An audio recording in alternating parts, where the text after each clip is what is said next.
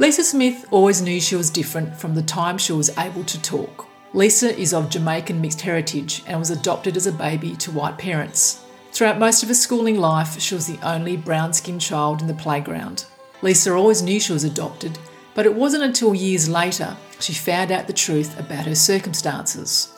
Growing up provided Lisa with dollops of strength and resilience.